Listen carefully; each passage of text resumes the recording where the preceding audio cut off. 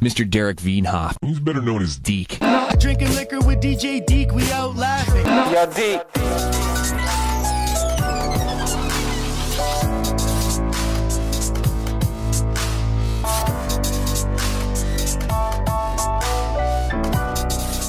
Welcome back to the show, everybody. This is Deke coming in live. Not really live, pre-recorded, but I am here joined today by Terry McDermott, journalist and author of Perfect Soldiers and The Hunt for KSM, among some other books. And this is The Perfect Soldiers came out in, I think, 2005, was it? And this is one of the, or rather, you describe it as the only book actually written on the hijackers, specifically 9/11. Which I find amazing, right? Yeah. There's only one book, one of the worst crimes in world history.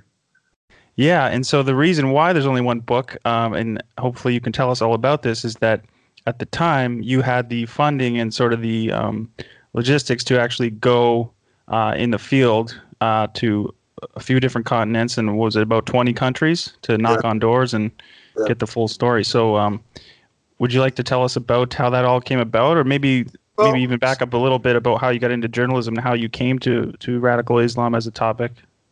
Oh, man, I didn't come to it. It came to me. No, you're right. I've been a journalist since my mid-20s. I had a few breaks in there. I worked as a carpenter for a couple of years. I worked in politics for a couple of years. And I kept getting fired from newspapers, so it was, or quitting in anger. I was not a good employee in the early years. I couldn't understand why everybody didn't think I was as great as I thought I was. But I eventually settled into it, and beginning in about the late 80s, I basically did long-form project reporting from then on. First in Seattle, at the Seattle Times, and then at the LA Times. I came here to Los Angeles, and that's where I am now, is Los Angeles. I came here in '98 and haven't left. I was doing, as I said, project longer-term stuff, but I had no interest or knowledge of radical Islam or terrorism. In fact, the guy who sat across from me in the office was a terrorism reporter, and everybody kept giving him a hard time. He couldn't get his stories in the newspaper, because nobody cared until 9/11. And that day I was taking my middle daughter to her middle school carpool, and I heard it on the radio that something had happened. And when I dropped her off, I went home and packed a bag and went to the office and worked out of the LA Times office for a couple of weeks after that, and then was told to go do the story on the hijackers, and was told this would never happen today, but I was told to go wherever I needed to go, stay as long as I needed to stay. So 8 years later, I was done with it. So it was without that support, obviously. I never added up how much I spent, but it had to be easily $500,000 just on hotels, food, translators, security, cars, bribes. It's expensive, and a newspaper is really kind of the only vehicle that would ever do that. I mean, even magazines, what we think of as in-depth magazine pieces, aren't funded like that. I mean, most of them are kind of reasonably, like $10,000 or something like that in expenses. So the paper wanted the story, and they gave it to me, and I went and knocked on doors. I mean, that's basically all I did. You couldn't, one way I've described it is that it's a typical crime story. Every journalist has written a profile of a murderer at some point in his or her career. And this is the same thing. And so there's a template for it. It's not some erotic, exotic sort of story. It's just you have to find people who knew the people, right? Yeah. So usually it's people they went to school with, family, friends, people they worked with. And it always amazed me that in the wake of some horrible event, that when you started finding people about like with a murder or some horrible thing, some catastrophe, people will talk to you. You walk in off the street, they don't know you from Adam, and 5 minutes later they're telling you their deepest secrets. I've had this happen several times where you're sitting there with a husband and wife, and he's telling me the stuff that he's never talked about, obviously, and she's never heard it before, you know, and they're both crying, and I'm just some guy who walked in. Yeah. I used to think that was me, you know, that I had some great skill at this, but it's not. It's just I was just the one who was in front of them at the time. So that's what you have to do. You have to find the people. The problem with this story was you couldn't, friends, family, coworkers, fellow students, I couldn't find them. You couldn't identify them. The Arab naming conventions make it difficult. I mean, one of the Muhammad Atta's college classmates said that you know they when he first looked at where he was assigned for classes, there were like 6 pages of Muhammad's. You know, So I mean, and as I described in the book, Muhammad Atta was never known as Muhammad Atta anywhere he ever lived. He was known as Muhammad al-Amir. Atta is the last of 6 names on his passport, but the family never used that name. So, you know, that sort of thing compounded by 19 people, it's just made it difficult. So you can't figure out who the people are. Once you figure out who they are, you can't find them. I mean, it's not like you had, phone book for Cairo. No such thing exists, or anywhere else. In all these other countries, in the Emirates. So you once you identify them, the problem becomes finding them. Once you find them, the problem becomes getting them to talk to you, which they wouldn't do. And once you persuade them to talk to you, they lie. So it's a formidable undertaking, and it's a very low yield business. I mean, you don't get much. There are lots of weeks in the reporting of this that I went backwards. I mean, I lost information that was thought to be true that proved not to be. Mm-hmm. And so it's just, I'm not the smartest guy in the world, but I'm probably one of the most stubborn. And I just would refuse to stop. And eventually, what happens is there's a crack. Is one of the greatest Canadians ever said. There's a crack in everything. That's how the light gets in. So there, you get a crack, and you open it up, and then you open it up, and then eventually the stories come. And once you have groundings in fact, and the fact that you just won't go away, people eventually will. Many of them will talk to you. That's what happened. Can you help me understand? So, would intelligence agencies have gathered anything from the work that you did? I had lots of meetings with intelligence people in lots of different countries, and more often than not, I was giving them more than they were giving me. They in fact, they don't care about this kind of stuff, right? They don't care who Muhammad Atta was, right? They care what he did, and they care to be able to prove a crime or to prevent future ones. Right. But the idea of them constructing a detailed biography of these people, it's foreign to them. They just don't do that. Whereas to me, that's the most vital, most important stuff you can possibly know. How can you know who's going to do this stuff unless you understand the people who've done it, right? And the misconceptions about terrorism, I mean, they just never go away. Yeah. I mean, I read the same mistakes that were being made in 2001 over and over again. Right. These guys, I spent literally a year trying to figure out who recruited these guys until I finally realized, nobody. They're volunteers. And that's true of almost all contemporary terrorists. They show up. The Hamburg guys, the book focuses on the 3 pilots from Hamburg, Germany, and one of their compatriots, Ramzi Ben Sheba. This is where they went to school in Hamburg, is that? Right. Yeah. Post high school. Right. Atta already had a college degree. He was in graduate school. Marwan al-Shehi was studying supposed to be studying marine engineering. He never really went to class much. Ziad Jarrah was supposed to be studying aeronautical engineering. But once they fell into this sort of radical Islam, they didn't do a lot of schoolwork. Anyhow, I kind of lost my thread there. So, in the Hamburg cell. Right.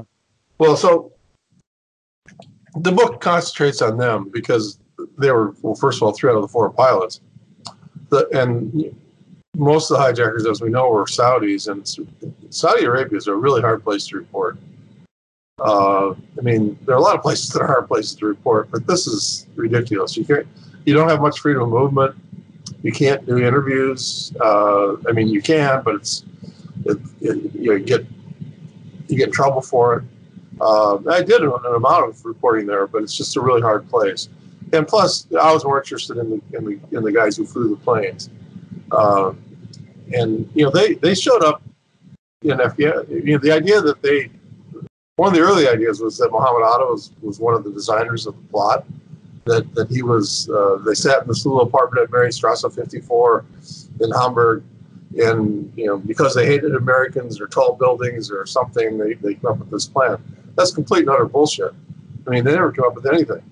Most of the time they were in Hamburg, they were talking about going to fight Chechnya.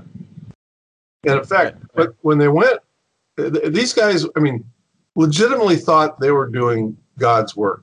I mean, they saw themselves as soldiers of God. And they spent a couple of years asking one another and themselves, what ought we do? What's incumbent upon us as believers to do? And they decided that they should go fight. They should go fight on behalf of Islam.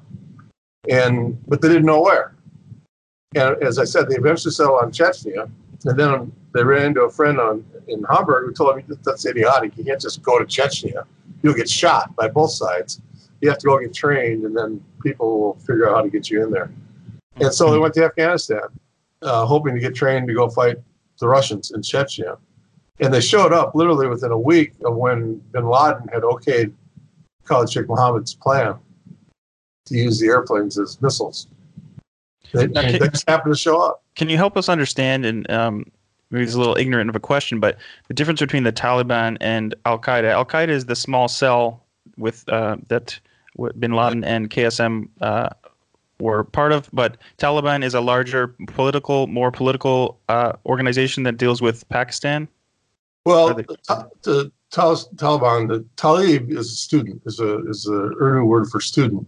And they were originally students in the Pakistani madrasas, almost all of which was funded by the Saudis. So those are these Islamic schools. Right. Islamic schools scattered all over Pakistan. And they teach a pretty, a desert version of Islam.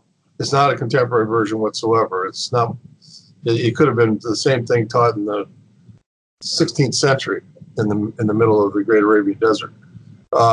So it's very out of step with the world, and the people who come out of that are out of step with the world. And these guys who then many of them went to Afghanistan and were appalled by the state of the culture there and decided that they should reform it.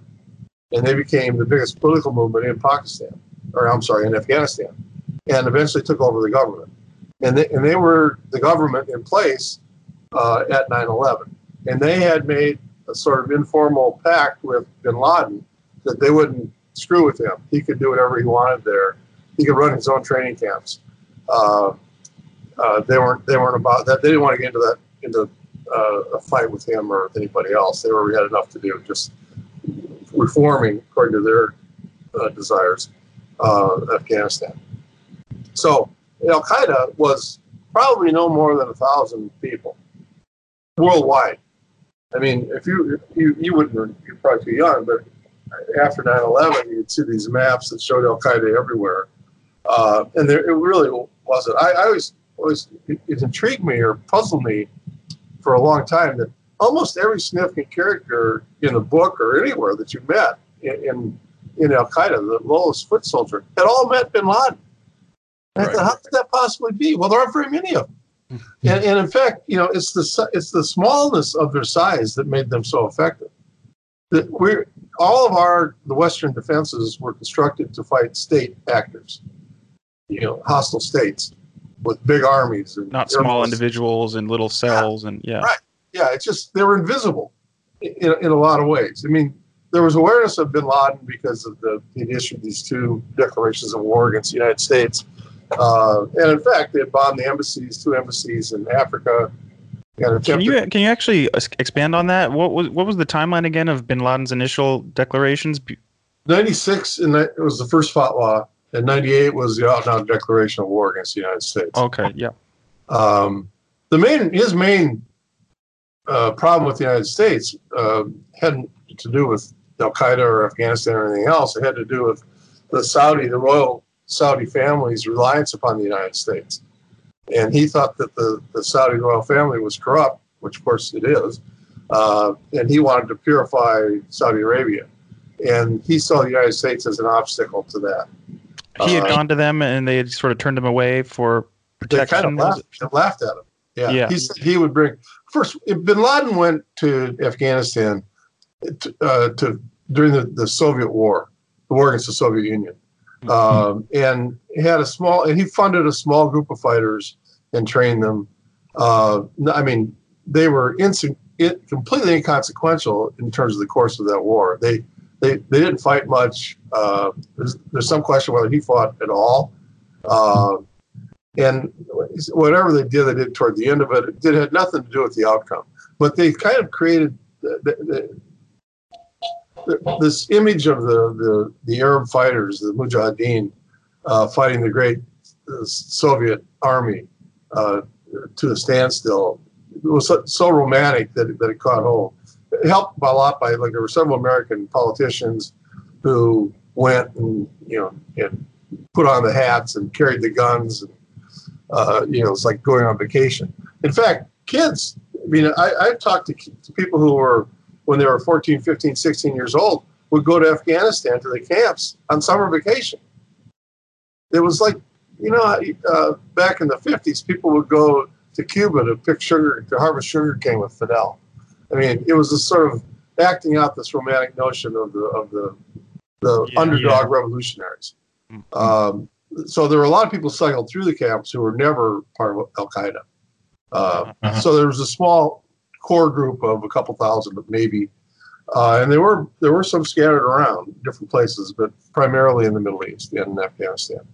And so it gave bin Laden a base from which to operate, where he was protected by the terrain. He's hard to find. It's a very inhospitable physical location. Was his funding from his family's money? It was an inheritance, yeah. Oh, okay. His father, his family were actually not even Saudis. They immigrated to Saudi Arabia from Yemen, out in the middle of Yemen, out in the middle of nowhere, the Hadramaut, which is a historically interesting place, but there's not much going on there.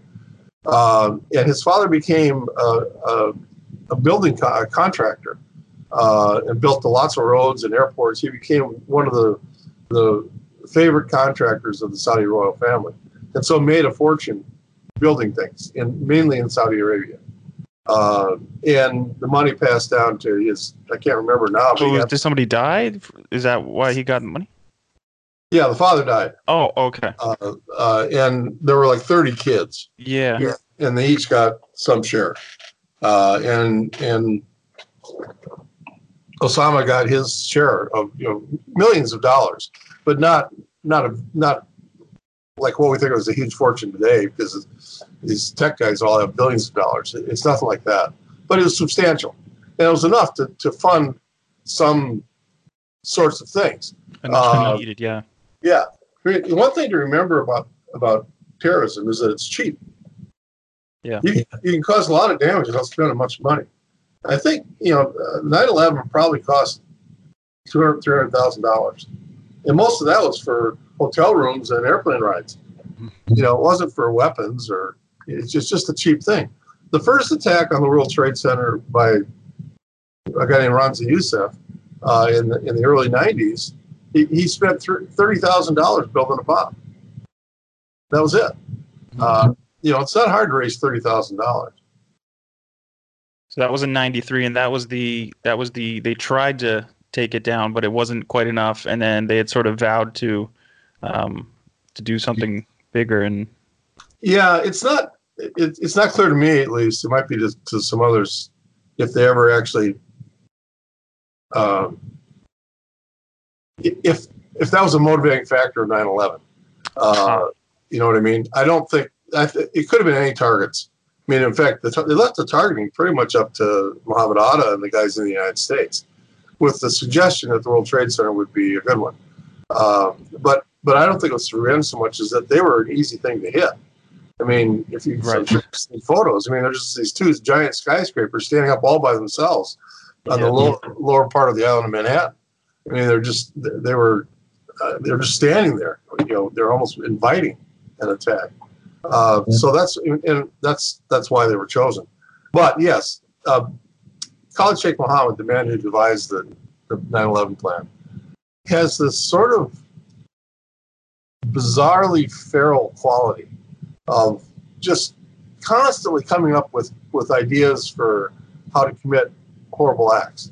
I mean, walking down the street with his acolytes, he would reel off 5, 6, 7, 8 different ideas. We could do this. Let's go here and bomb that. Go there, bomb. You know, it was just odd. And he's still in Guantanamo, right? He is. Yes, they've been in pretrial hearings for 6 years. Oh wow. Okay, so there is a trial looming. Well, looming is maybe not the right word. Okay. There's a trial in the distance. I used to think that there would probably never be one, but I've begun to think that they might. There's an obvious. What's taking so long basically is Khalid Sheikh Mohammed and several of the other people in the trial. There are 5 people charged. Him and 3 or 4, one of his nephews and 3 other guys who helped him, and they were all held at black sites for several years and tortured extensively. And this is the waterboarding debate and all that from the Bush era and all. Yeah, right. And the U.S. government refuses to allow discussion of torture in the trial. Okay, and for reasons that are, I mean, because it's shocking, I guess, but everybody knows what happened now, so it makes no sense. But until they resolve, I mean, and the defense lawyers down there say, well, we can't really defend these guys unless we know what happened to them, because they made statements admitting to what they'd done after they've been tortured for 5 years. You know, so is that a valid thing? I don't, and we have to describe what happened. And they've had this same fight really almost every time they have a hearing for 6 years. So it seems obvious, I mean, to outsiders, that the way to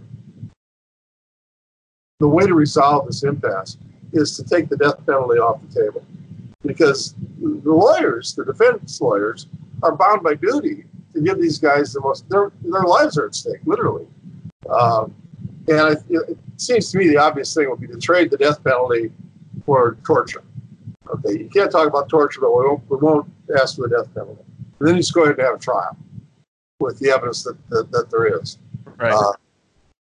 And I think that's the way it's going to end up eventually. What would be the goal of the trial, really? If he's already in Guantanamo, sort of indefinitely, so to speak, would they want life in prison or? Yeah, yes, they would. But it's an excellent question, because even if they were found innocent, they wouldn't be going home. Yeah. It's idiotic.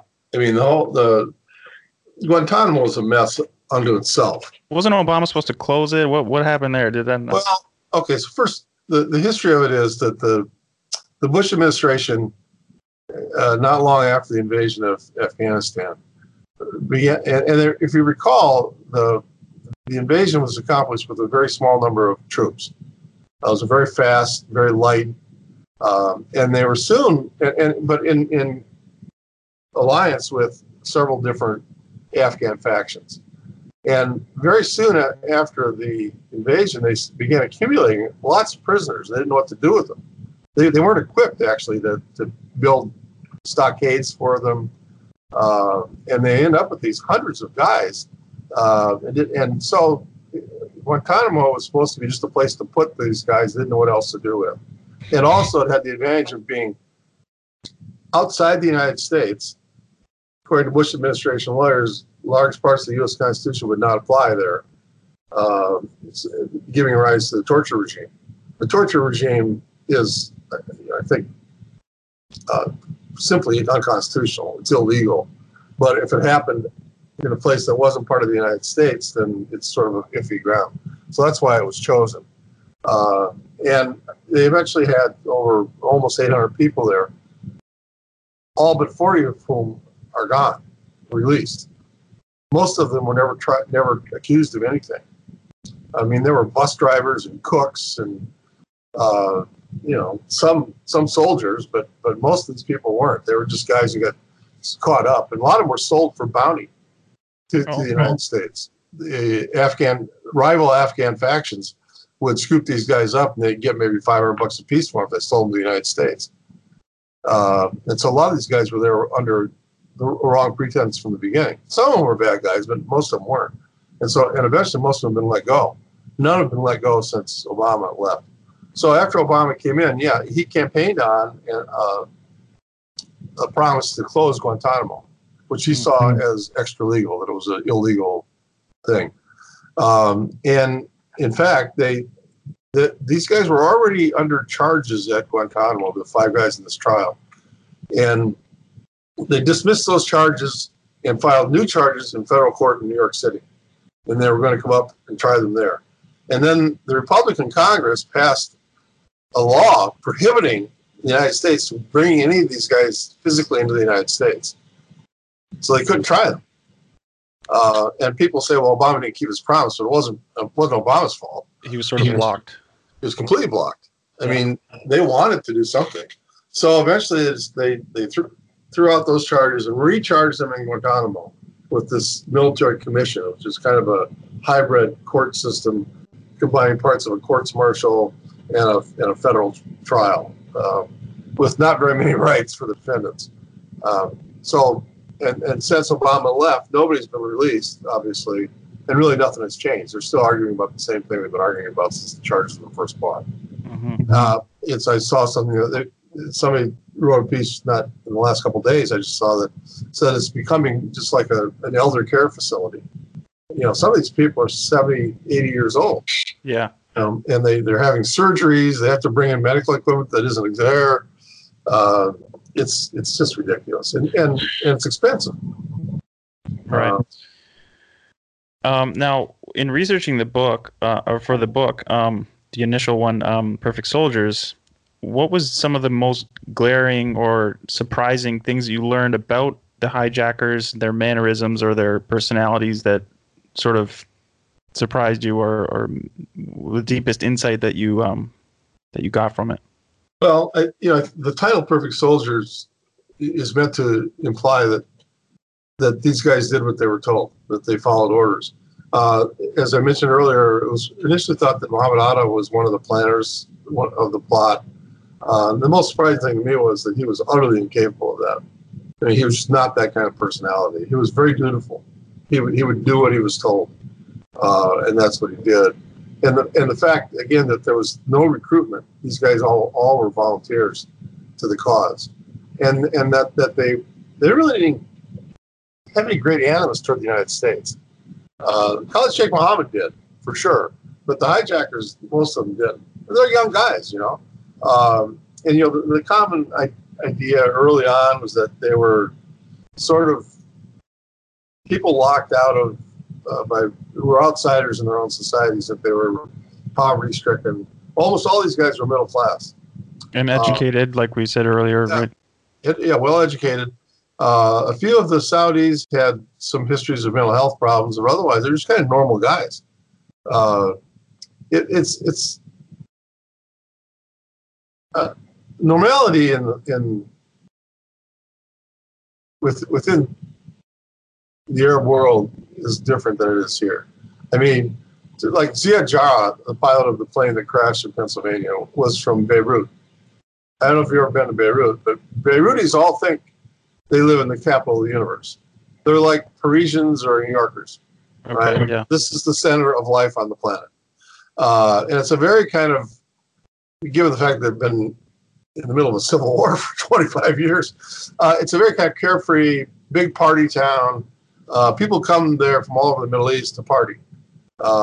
And Jarrah was a party boy as a kid, and not religious. His family, he went to Christian schools, not because he was Christian, but because those were the best schools in Beirut.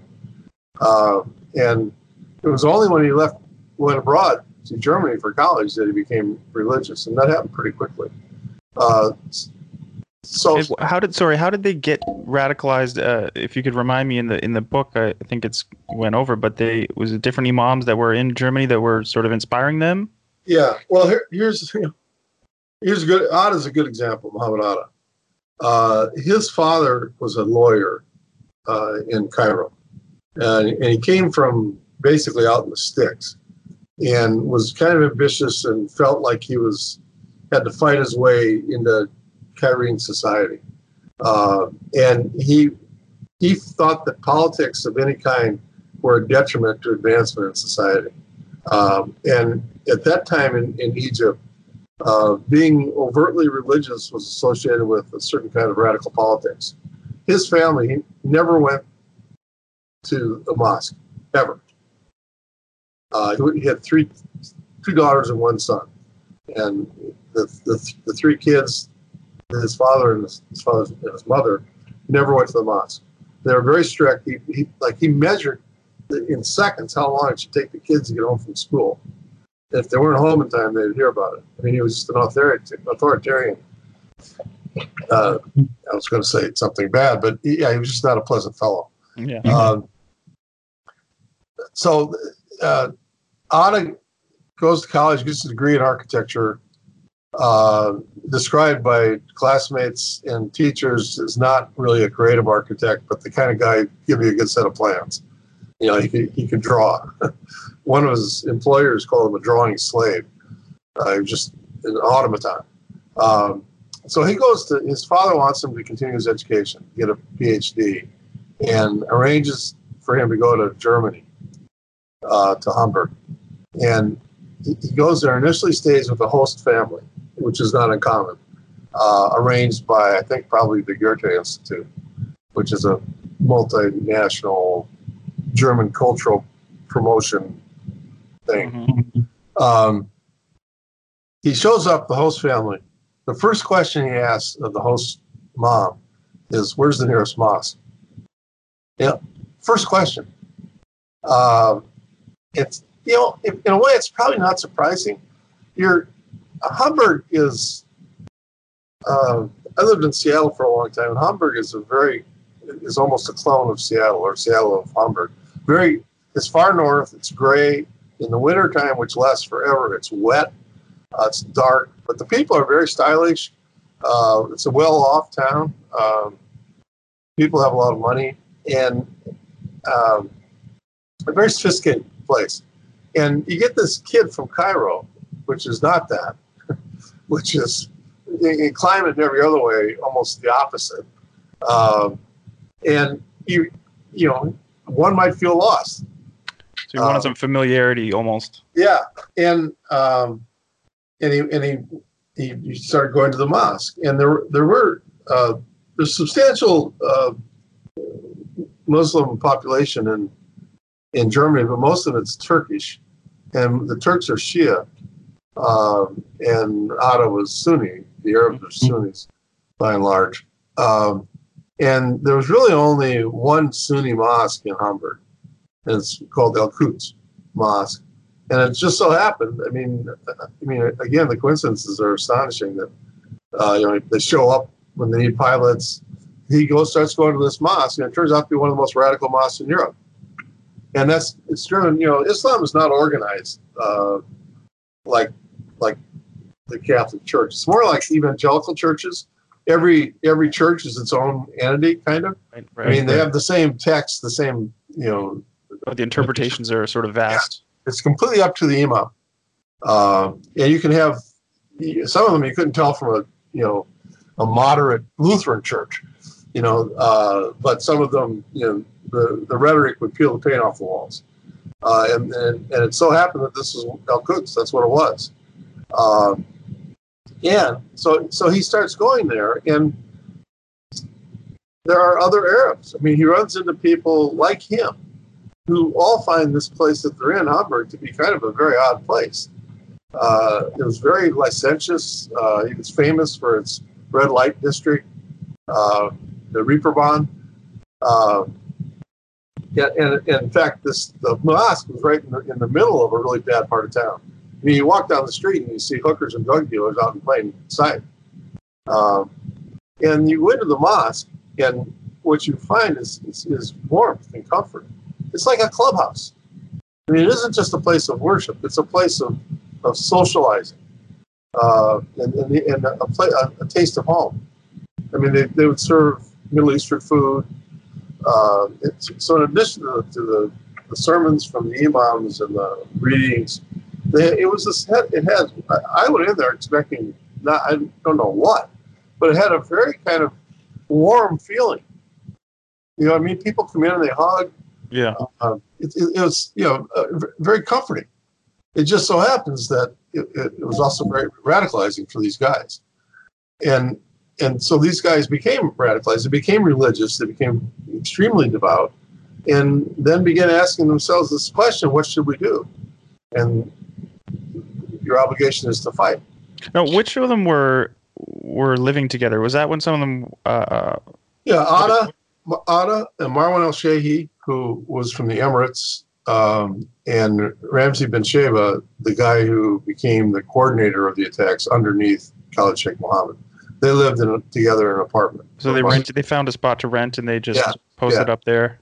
Yeah. And I mean, Ada had lived in a student dormitory for 7 years with 2 different roommates serially. And then, so that was the first place he lived that wasn't either his family's home or a student apartment. Marienstrasse is a little bleak street, no trees. Yeah. Huh. Very gray. So how much of it was strictly religious from their standpoint, as far as the wanting to go and enter their journey for the jihad, and go to training and all that? Was there a little bit of the sort of what people call social political concepts mixed in there, or was it strictly to kill infidels or kill Jews? Was it more? Right. Well, radical Islam, almost by definition, is politicized. Right. I mean, that's one of its hallmarks. It's mainly religious, but the marriage of religion and politics is a fierce thing. If it's hard for a believer to escape in a way. If it's just political, if the motivations, the thing that binds are political, then you can disagree.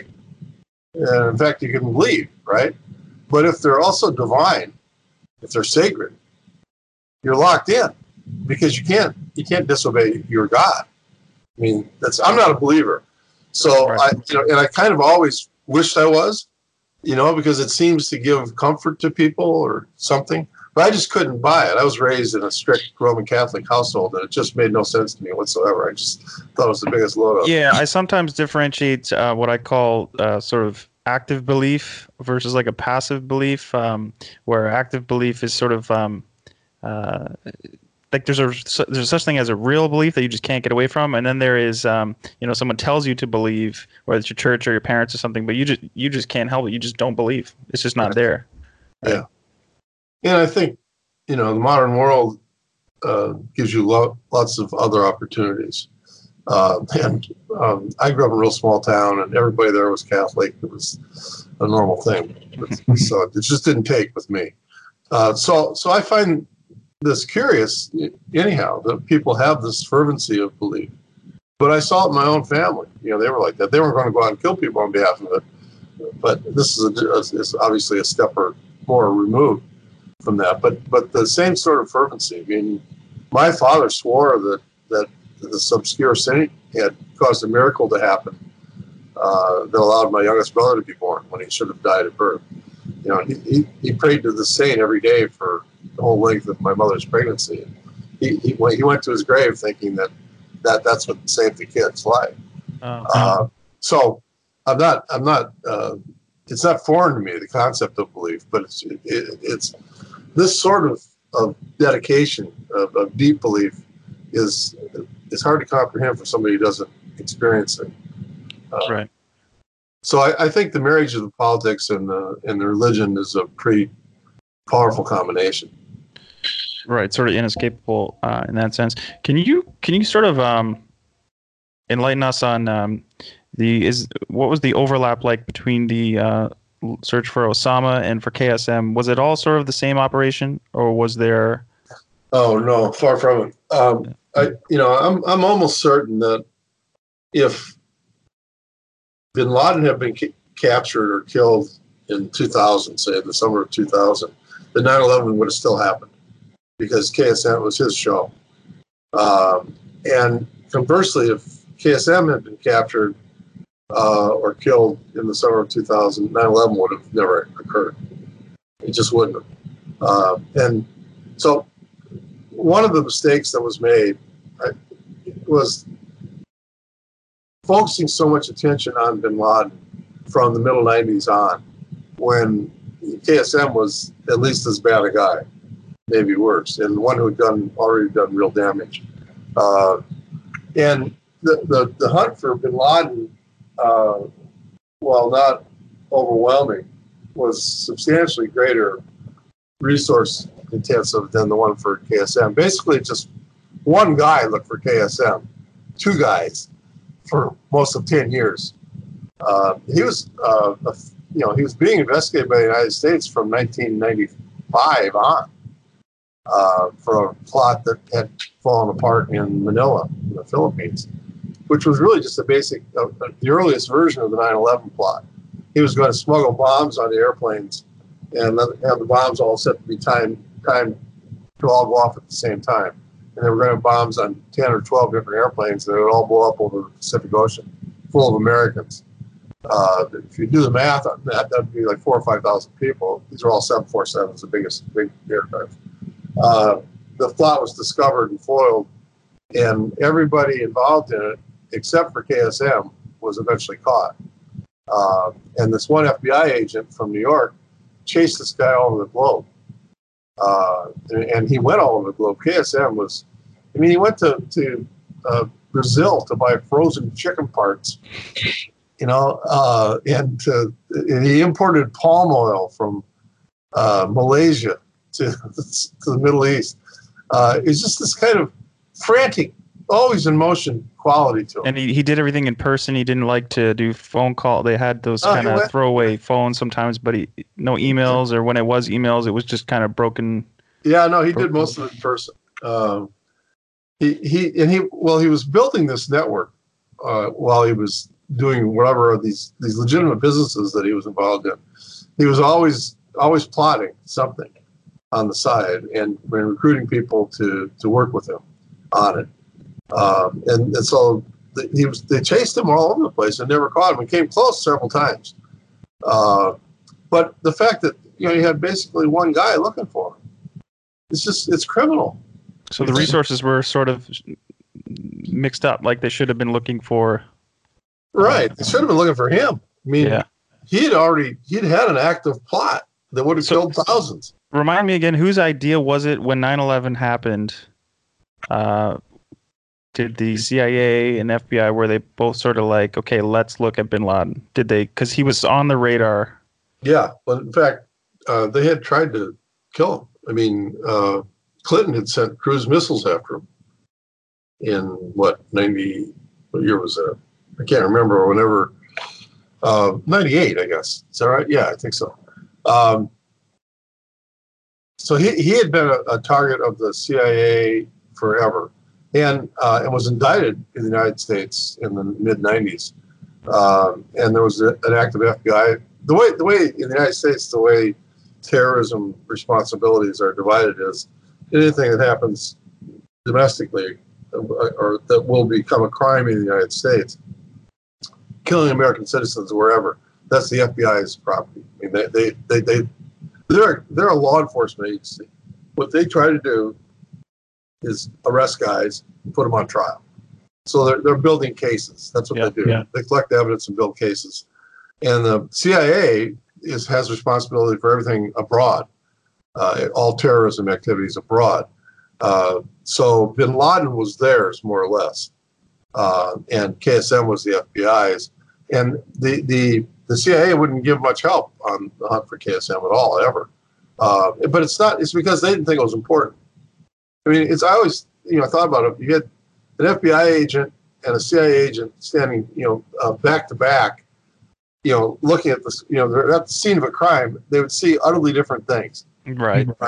There's a scene in the hunt for KSM where they had Americans and Pakistanis had captured a guy they thought was a key Al Qaeda guy. He turned out not to be, but at the time he was thought to be the third-ranking member of Al Qaeda. And in being captured, he got shot and it seemed possibly mortally wounded. And so they were trying to keep him alive. They were in this little hospital out in the middle of the Punjab, and the guy's passed out. They're just trying to keep him breathing. And the FBI had collected all the evidence from the arrest site, including his phone, and they put it in a sealed evidence envelope, bag it and tag it, they call it.